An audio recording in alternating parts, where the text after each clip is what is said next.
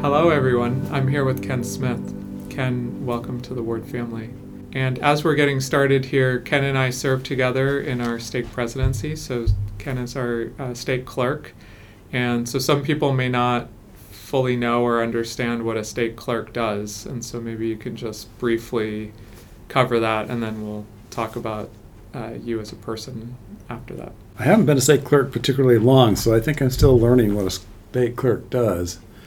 But I do sit in on the presidency meetings, and I take notes of decisions that are made and actions that are to be taken. I take care of records, making sure that the callings are set. It's kind of funny, the things that certain people can do. Like, I can do certain things at the stake level, but I can't do them at the ward level. Somebody else at the ward level has to do them, so somebody wants to know this or that.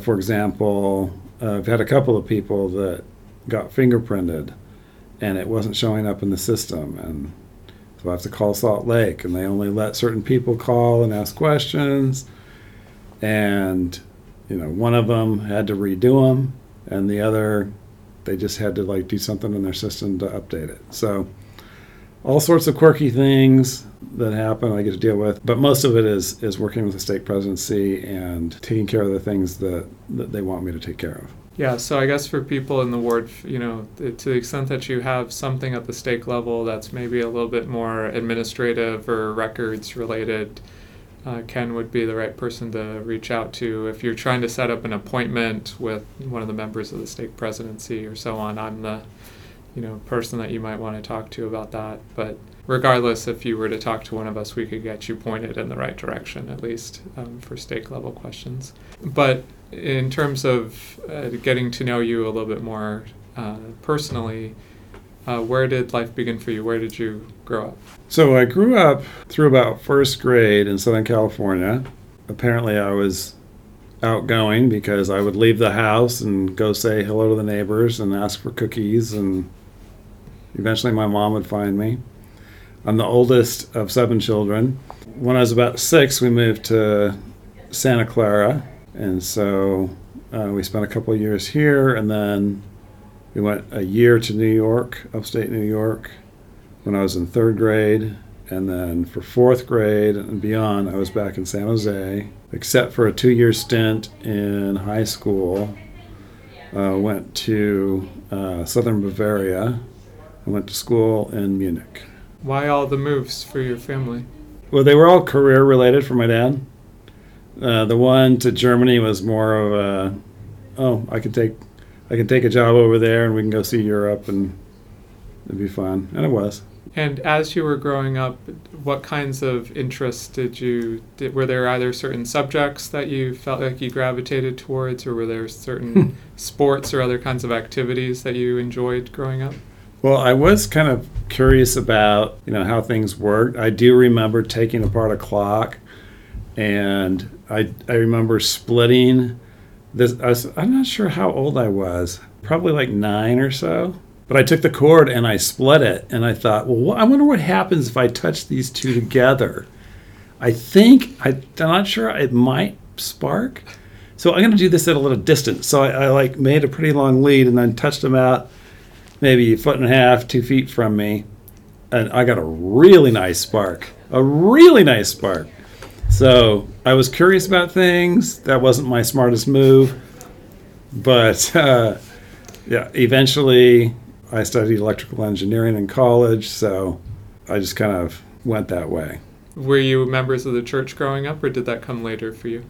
We were members of the church, and my parents were very active. We went to, on Sunday, it was meetings in the morning, meetings in the afternoon. Primary was on Wednesday. I forget when my mom went to Relief Society. And looking back in time, were there any particular church leaders or other people at church that you felt like had a particularly important influence on you, or when you kind of think about those growing up years and in your own faith development, what did that kind of look like for you? We went to conference, and that was audio when I was younger. I do remember there was talk given, I think it was by President Kimball, about tithing. And the reason I remember it is my parents sat us down and said, he says that we should be giving, if we can, 10 times more than our 2 meals that we go up. And while my parents were very frugal, they had a reasonable amount of money, and they could certainly do that. And they did. The ward level, were there any? Like, did you have like primary teachers or a bishop? The priest quorum advisor, Brother Schillingberg, he was very stalwart, and he was a convert, and he had some interesting stories to tell. I could tell that that the gospel was just really important to him. And so after those kind of high school years, kind of growing up, what came next for you? You mentioned studying electrical engineering, so did you go off to college somewhere, or did you do something else kind of in between? Or No, I went off to BYU, and I actually met my wife during orientation at the swimming pool. And then she was in some of the same classes. It turns out she was a go-to for help in some of the difficult classes. I worked with her. She was actually in my family home union group too. So I met her on a lot of different angles and started dating her. But on school, I went into electrical engineering, and I stayed with it. I eventually got a bachelor's and a master's, both from BYU. And were you kind of dialed in on BYU kind of all the way through your high school years, or were there other schools that you were considering going to? How'd you end up landing at BYU? I didn't really pursue many other options. I don't think I applied to any other schools. I applied to BYU, I got in, and I went, and that's where I wanted to go. And as you were going through BYU, did you serve a mission during that time, or were you kind of straight through on BYU? I did. I went on a mission to Frankfurt, Germany. So the advantage of having been there for a couple of years in high school was I was fairly conversationally fluent when I got there, and I could participate in discussions as soon as I got there. And a lot of people who end up going to Europe kind of talk about how every mission is tough in some aspect. Yes. But, at least in terms of numbers of baptisms and things like that, people will say that Europe is maybe a more challenging area than, I don't know, South America or something like that. I don't know. What was your experience serving in Frankfurt in terms of your mission experience? So I guess technically there were few baptisms, but I think I was really only involved in, where I didn't just show up. In 2, one was an older woman, and she had to be late 70s. We found her one day. We were tracting. We did a lot of tracting. And we were in a high-rise building, and it was time to go back to the apartment for lunch. I just felt like, we really need to go down this street here, which I could see in the distance, before we go. And so we went to one end of the street, and we walked back. And when we got to near the other end of it, we found this couple, and they were happy to let us in. We were able to sit down. Now, the challenge we had on our mission was they memorized the discussions, and we were supposed to present them memorized. We were not supposed to just have a conversation. And I could not memorize. I could speak German, but I could not memorize.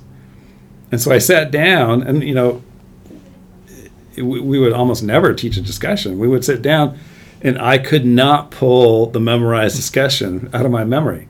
And so my junior companion, he starts going, and hey, we're off.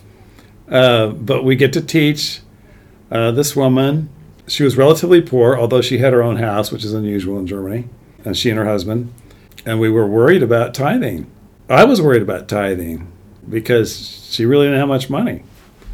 And we presented the law of tithing to her, and she said, "Oh, yeah, okay, that makes sense." It was just a learning experience for me. Like, okay, tithing is not about money. Tithing is all about faith. And, she jumped right in there with it. So that was one. And the other was much easier for us because we taught in a town called Munster. We didn't live there, but we went up there once a week. And there was an army base there, and a family there had fellowshipped another family who wanted to get the discussions. So we step in, we teach the discussions, and they were baptized. So yes, working with Americans turned out to be way easier than working with the Germans. After you got back from your mission, so you said that you met your wife the beginning of your freshman year. Mm-hmm. And then when did you leave on your mission? Like about a year into it, or like 19, Yeah. or how did that?